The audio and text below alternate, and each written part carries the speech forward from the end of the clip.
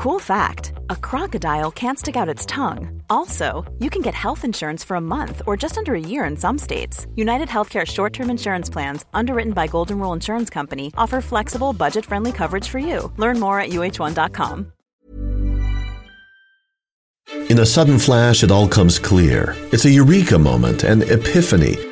Hi, I'm Marcus Smith, host of the Constant Wonder podcast. The world offers marvel, meaning, and mystery around every single corner. In nature, art, science, culture, history, we talk everything from bees and beetles to obelisks and asteroids. Experience the thrill of transformative encounter. We'll bring more wonder to your day. Listen to Constant Wonder wherever you get your podcasts.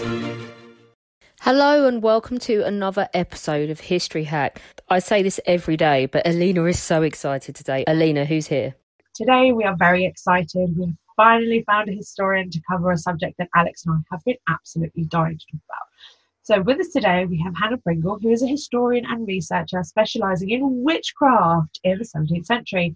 She also runs a very successful blog and works alongside historical and non-historical authors. Hi Hannah. Hi, you okay? Yeah, we're so excited to have you on to talk about witchcraft. We've been dying to talk about it. We were looking and searching and then I finally found you. Thanks for having me. It's fate. I think it's fate. She's literally so excited. So let's start before Alina implodes. Can you define witchcraft for us in 17th century England? I feel like you think it's an easy thing to define. It's not quite so simple. Sorry, I've just kind of like dunked you right in. I was going to say, let's start with the simple ones. No, let's start with the most difficult question of all. Let's define the witchcraft.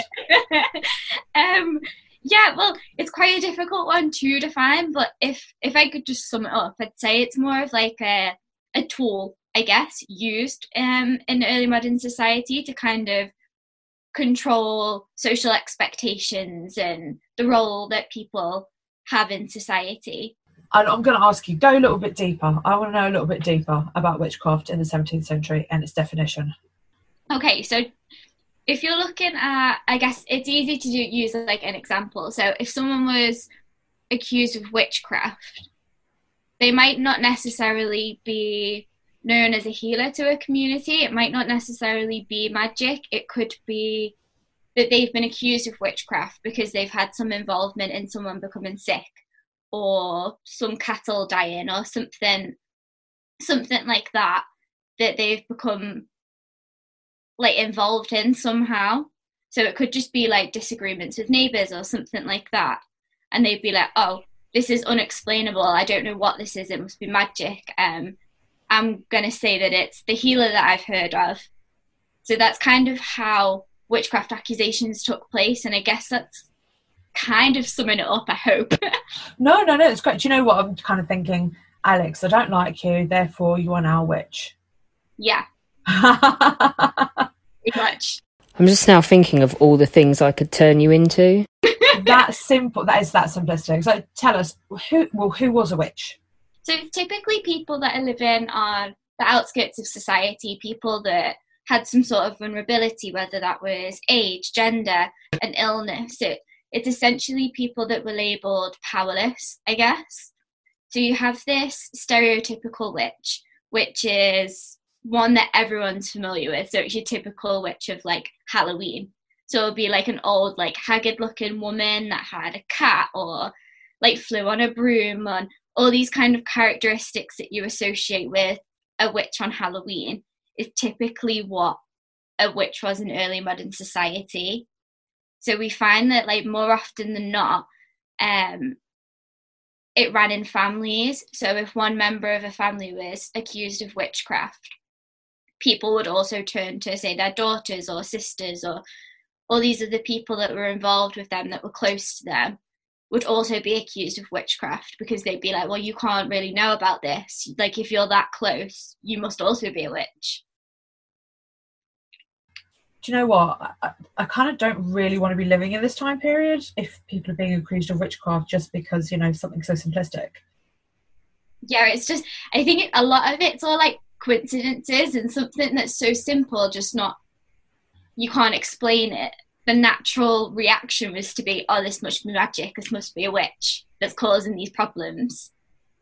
But it could just be anybody, and it wasn't it wasn't just limited to people on the outskirts of society, even though they were the primary target, I guess. Like, as it develops, especially in other places in Europe, you see it become more like politically charged. So it's not just the people that are low down in society, it's people that have high up political positions, that they could use witchcraft as a way of getting their role or different bits like that.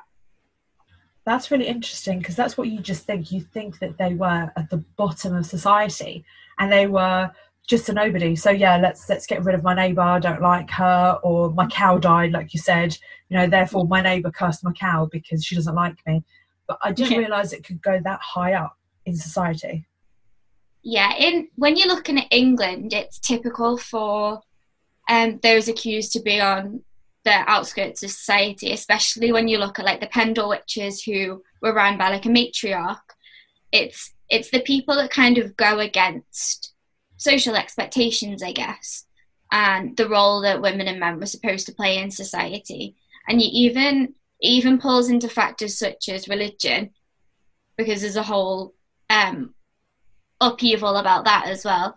How do they actually go about digging out a witch? So as we spoke about before, it mainly comes from just neighbours that are just losing cattle, or someone in their family has died or something, and they would accuse somebody of witchcraft. It could just be that they've gone to somebody for help because they know that in the community there's healers, and if the healers weren't successful, then they'd blame them for cursing the individual that was sick. You have all these sort of different elements of finding witches. So you briefly mentioned, literally like moments ago, the Pendle witches. Who were these women? I'm assuming women, just to throw that one in. I'm assuming they are women. Well, actually, yeah. So the Pendle witches, there were 12 individuals, but 2 of them were actually men, which I think is overlooked by a lot of people, and it's not purposely done. It's just a lot of the witches that were accused were women. But it is interesting to note that 2 of them were men.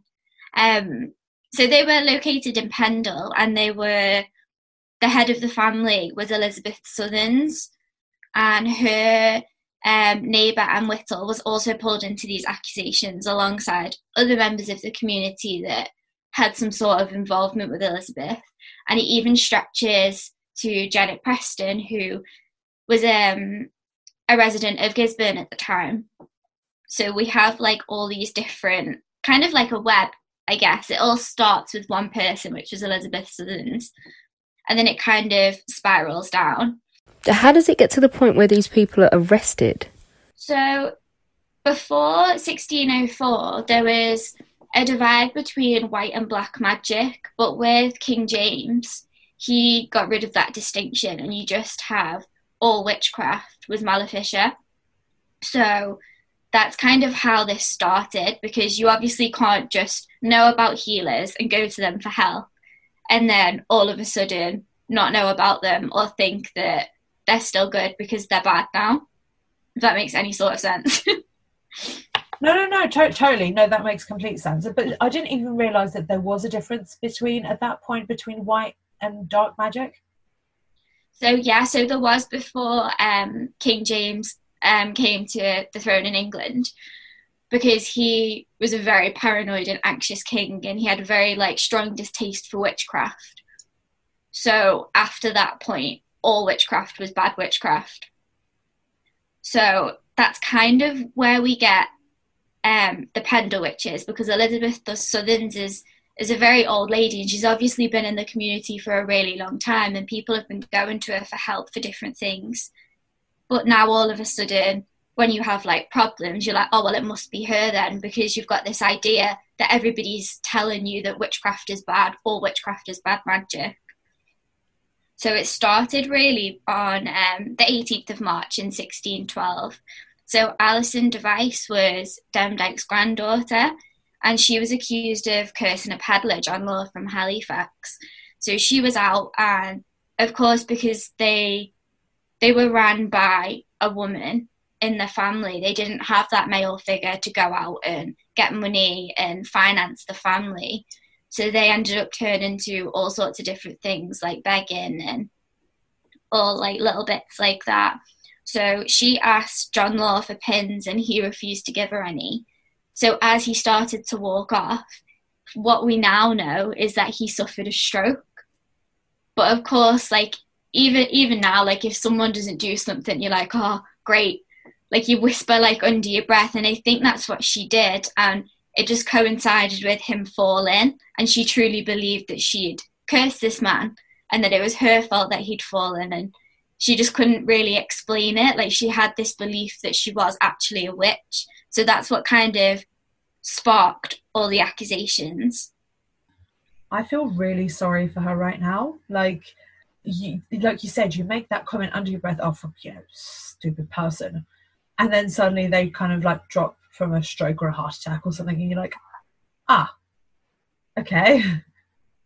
Yeah, it's hard, isn't it? You're kind of like, oh, was that me? Like, was that my fault? Especially when she's in a family of healers and that people are always calling them witches. And I feel like if someone tells you something enough, you start to believe it. And I think that's what happened with her. Let's talk about the trial. What happens? So it followed, so there was the event with Alison Device, and then the next one was an event at Malkin Tower, which took place on Good Friday, which is also a time where they were supposed to be in church. And this all coincides at the same time as when people were supposed to take a record of who was attending church and who wasn't. And especially on Good Friday, like it really wasn't good that they didn't go. So that's kind of how everybody else got pulled into it. And they all got arrested and were held in Lancaster Castle while they were awaiting trial. And due to the horrific conditions and the age of Elizabeth Southern, she actually died awaiting trial, but all the rest were tried in August of 1612. So the trial is actually a really interesting one because it all centres around the testimony of Janet Device, who was the youngest member of the Device family, and she was only 9 when she testified against her family in court. So the Pendle witch trials are unique in this sense, as they were the first trials to enable a child to testify. But due to a statement made by King James in his demonology text, child witnesses were sufficient in matters of high treason against God. So she was able to be classified as a credible witness. And it essentially resulted in her whole entire family being found guilty and hanged of witchcraft. Wow. I mean, did she, obviously it's a really silly question, but do you think she knew what she was doing, or was she manipulated into it? I think it's hard to say because you have Thomas Potts, who was the court clerk, and that's the main source for these trials that we have. So you have him and you have Roger Nowell, who's the magistrate, and it's hard to know whether she was kind of fed all these different things and then she's kind of been like, oh, well, they are witches. Or maybe she was just a young girl that was angry at her family because she'd fallen out with them for something and she didn't understand the true extent of what she was saying. Wow. I think it's one of them questions. It's one of them ones that you're never really going to know. I mean, we're going to do some myth busting later. Yeah. I'm not going to ask you the question now, so we'll leave the method of execution for now. So I know we're going to go further on. I'm going to talk about it in a bit. Because however much I'm dying to know more about it, we're going to move on to another group of witches that you spoke about, the East Anglia witches. So who are they? So the East Anglia witch trials were the biggest ones to take place in England. So they happened after the Pendle witch trial. So the Pendle witches happened in 1612 and the East Anglia witch trials took place between 1644 and 1647. So the records for them are quite difficult to find. Like, I've not been able to come across so many, whereas Thomas Potts is really easy, sums it all up in a document for the Pendle trials. But from what I've gathered, the starting point for these trials took place in Manningtree in Essex. So the first accusation came from John Rivet, whose wife was sick, and he consulted a cunning woman who he knew in the family, in the community, to help his family. But of course it didn't work, and his wife got worse. She got more sick, and his natural reaction was, it must be you must have cursed her, you didn't heal her. So that's kind of where it started. So the woman was called Elizabeth Clark, and she faced an interrogation by Matthew Hopkins. So Matthew Hopkins is kind of a famous character, I guess, when it comes to witchcraft. I feel like he's the one that most people tend to know. He titled himself the Witchfinder General, which I think is quite disturbing. You've got to question the acceptability of naming yourself the Witchfinder General. Surely you realise that everyone else is going to think you are a complete knob. It really is. So he took it upon himself to kind of rid the society of sin, I guess, in a way. He looked for witches, and he didn't actually have any authority. I guess he couldn't actually try witches, but he gathered all the evidence that they'd need to be tried of witchcraft. So he, because of the interrogation, he got around the law against torture, because in England, witches weren't allowed to be tortured, which is different in other places in Europe. But in England, Hopkins used this kind of interrogation technique, which is where he used psychological torture to gain a confession. Oh, he's just a dirtbag. I don't even know why he did it. Like, I don't know if it was just for finance, or whether he truly believed that he was helping, or whether he just wanted to kill people. Like, you don't know. What was this method of torture, do you know? This right here, this kind of question, is why we don't have boyfriends. So for him to find, for him to gain like a confession, I guess, he used to get women to strip naked, and he'd examine the body for any signs of the devil. So it could be like witches' marks, which could have been like moles, or even like freckles, a birthmark, any sort of like feature, I guess, that wasn't typical, he would use as a sign of the devil. So he'd do that. He'd also observe women for a really long time, to make them tired, to see if any familiars, which could have been like any sort of animal, like a dog, a cat, a rat, a horse, like anything, if they would appear to them, because to him that was a sign of the devil. And on top of that, he got worse, and he would make people continuously walk around, and he'd do it for days, and he'd exhaust the people that were accused of witchcraft. So in the end, they'd just say, okay, fine, like, I'm a witch. And then he had all he needed. He sounds like a pervert, observing women for hours on end. I mean, that's just so wrong. There's never been a faster or easier way to start your weight loss journey than with PlushCare.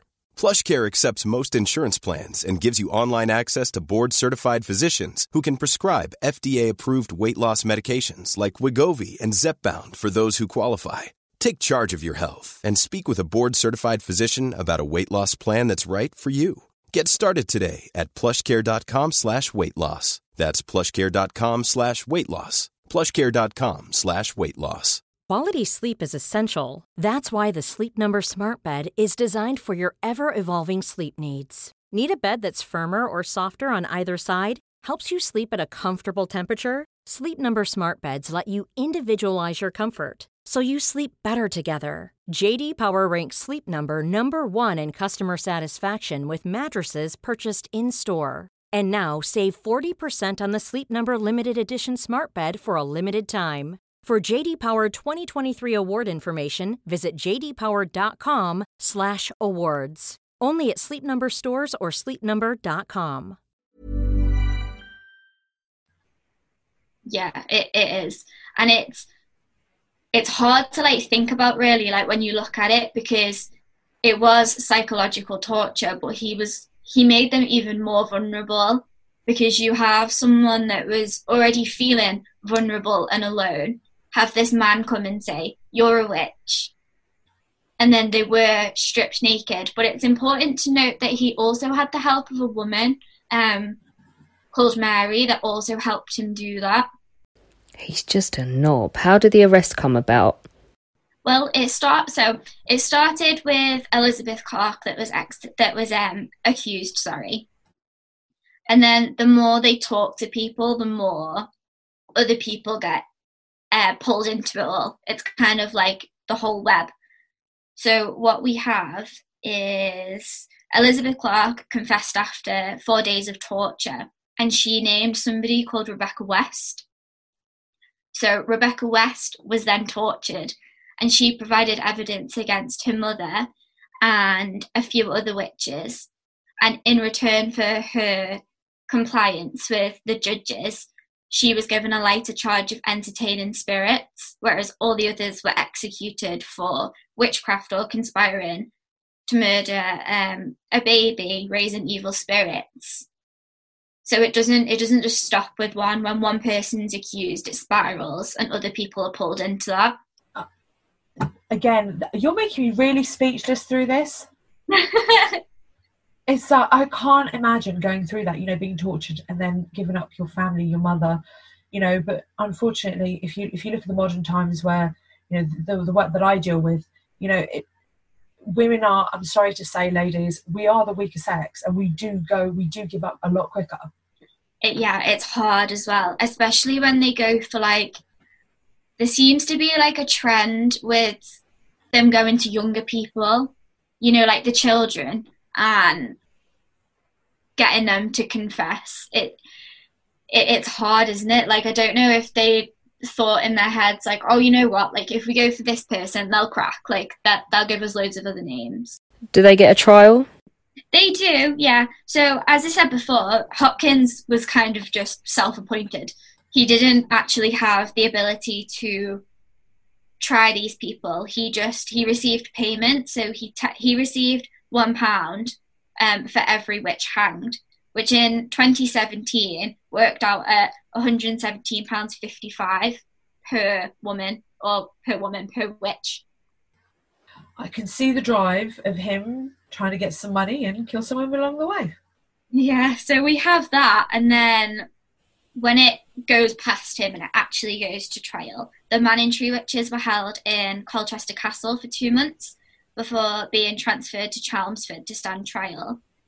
And that's just how it went, really. There's a lot of people that were tried and executed in the East Anglia witch hunts.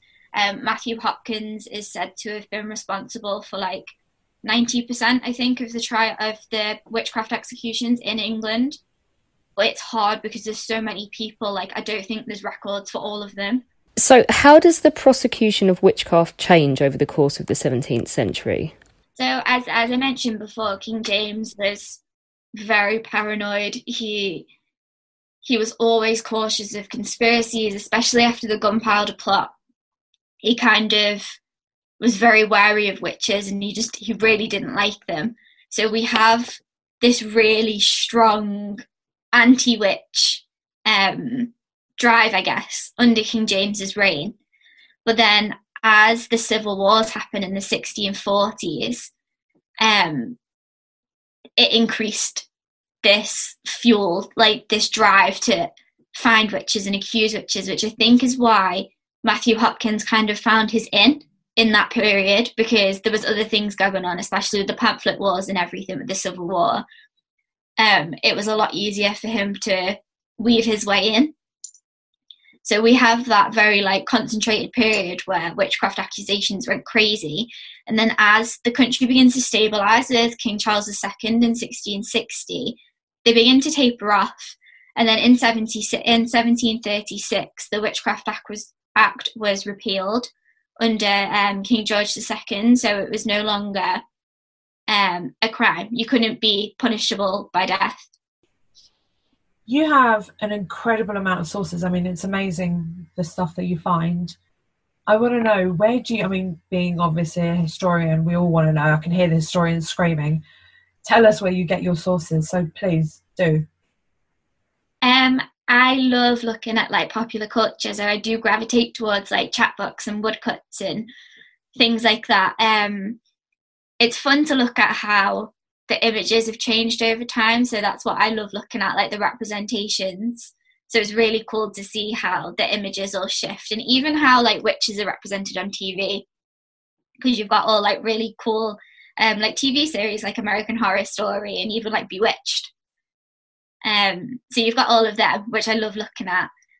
But I also love looking at like early English books online and 18th century texts, which are really good to find all the like booklets, like Thomas Potts's Wonderful Discovery of Witchcraft, and all these different things. But for more like the public domain, I guess, the Old Bailey is really great. But I struggle with that because of the period that it covers. It covers like the end of my period. So I hit a bit of a wall with that. But yeah, it's a good one to look at. And for if anyone's wanting to look at them and doesn't have access to resources, then I'd recommend going on the Gutenberg Press online, because you can find lots of stuff on that. And even the British Library, their online catalogue's great. I've got to say, I agree with you about the American Horror Story. I think that was one of my favourite series about the witches.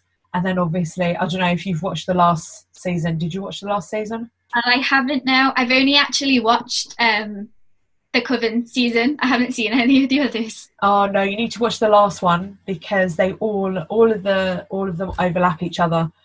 And yes, the witches come up, and it's brilliant, and I love it. So I don't care what anyone says out there. You can hate me for liking it, but I love it.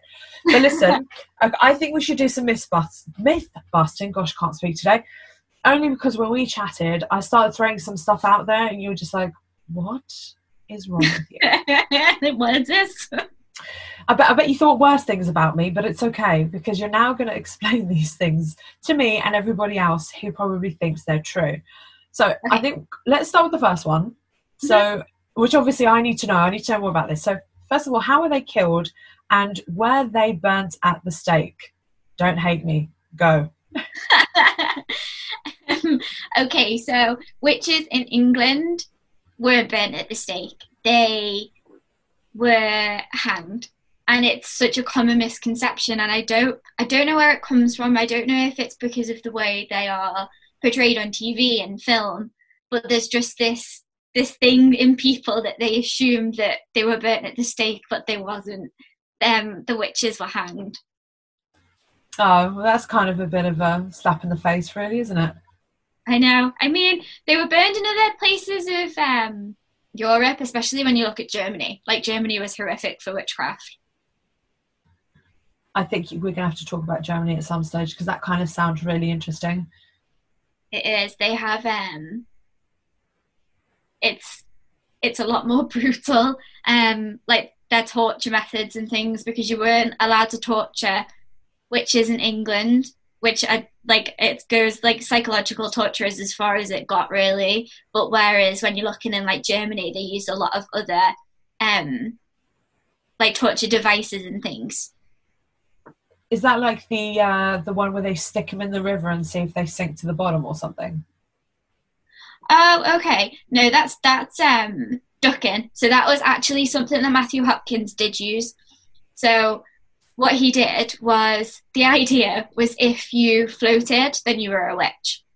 So he dressed them in some sort of gown, and he would... It's ridiculous, isn't it? He would tie them in like a rope, but he did it strategically, so they'd create like air pockets when they were put under the water. So they'd float. But obviously, not everybody would have floated, and a lot of people probably did die through that. Oh my God. I can't believe these stupid things. Like, oh, if you have a slightly red nose, you're a witch. You know, I mean, obviously, from the modern perspective, it's very difficult to understand back in those days how it truly was, but it just sounds so ridiculous now. I know it is. It's just all little things that you just can't explain. But, like, especially with the ducking thing, like, oh, great, well, you didn't float, but, like, you also drowned, but you're not a witch. It's fine. It just is not logical. I don't understand where it came from. So if you die, that's okay. You've died and gone to heaven, but, you know, you're not a witch anymore. Yeah. Oh, my gosh. Okay, hit you with another one. Okay. All witches are women. They were not all women, sorry. So we've got a lot of people just think that all the witches that were accused were women, and a lot of them were women. Like, there's no arguing that. There is definitely a bias towards women, but we do also have men that were involved. And I think if you're saying that, like, all women were witches, it's hard to answer that one, because I think it goes a lot deeper than that, because you have the whole idea of different sexes and the unknown about the physical, like, female body, and all these different questions that they would have thought about. Okay. I just don't know where all these misconceptions come from. I think, we all get it from our time periods, really. I have really stupid ones that obviously I'm not going to discuss because this is your program, not mine. And stupid misconceptions, and you're kind of like, well, where did you come up with that? I think it just starts off with a simple rumor, or and it just gets spread on and on and on, or somebody create, like Frankenstein, for example. Mary Shelley's Frankenstein, that did a lot of things for the kind of mystic, I guess, world in a way. Or Dracula, for example, was there really, a man who sucked the blood out of people? I mean, little myths and things. I think you're stuck with battling more myths than we are, basically, because it's so far back in history. I love looking at like folklore and folk tales and stuff, because it's really cool how they do change, and how some of them just remain the same. Like, you still have that same structure that's like traveled through so many years. That still withstands all the little changes made to it. Like, I love stripping them back and trying to figure out, like, what's come from where and who's added what. Okay, let's hit you with another one just for fun. Ready for the statement? Yeah. Once accused, a witch had no chance of proving his or her innocence. Oh, I agree with this one. So, an accusation of witchcraft, it was extremely damaging to someone's reputation, and it's something that just couldn't be shifted. Like, once you're accused of witchcraft, people would always view you with that, oh, but you could possibly be a witch. So we see that with Janet Device, who was the 9-year-old that testified against her family in the Pendle trials. She actually faced an accusation in 1634 for witchcraft, and it's possible to think that maybe because she was related to that family and because she had that connection, that people thought were more quick to believe an accusation against her. Okay, let's try the last one. So, King James I was terrified of witches and was responsible for their hunting and executions. Yeah, so this was particularly true in England. But it wasn't so much that he was terrified of witches, it was more that he was afraid of conspiracy and what witchcraft represented in 17th century society. So he was on edge following the Gunpowder Plot in 1605, and he came to the English throne following an altercation with the North Berwick witches in Scotland.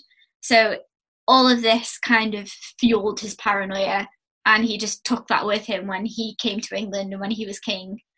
And it's the same with anything, like, they're very influential, so their ideas would have filtered down into society, and people that would have wanted patronage from the king, particularly Thomas Potts, who was the court clerk in the Pendle trials, they would have wanted recognition, and they're more likely to go after witches, I guess, because that's what King James didn't like, as a way of being recognised. And yeah.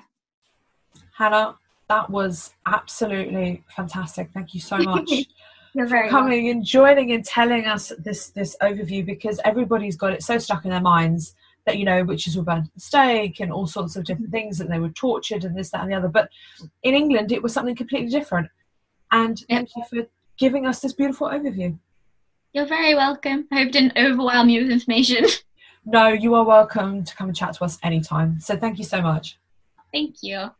Join us tomorrow when Owen Staten returns. You may remember him from his epic performance on Down the Pub when he stole everybody's vote for the greatest British battle ever, telling us about the Battle of Hastings. He's back to talk Welsh folklore. He's going to give us an overview and then just basically sit back while he tells you a brilliant story. It's cemented my view that Welsh people are basically all mad, but still highly entertaining.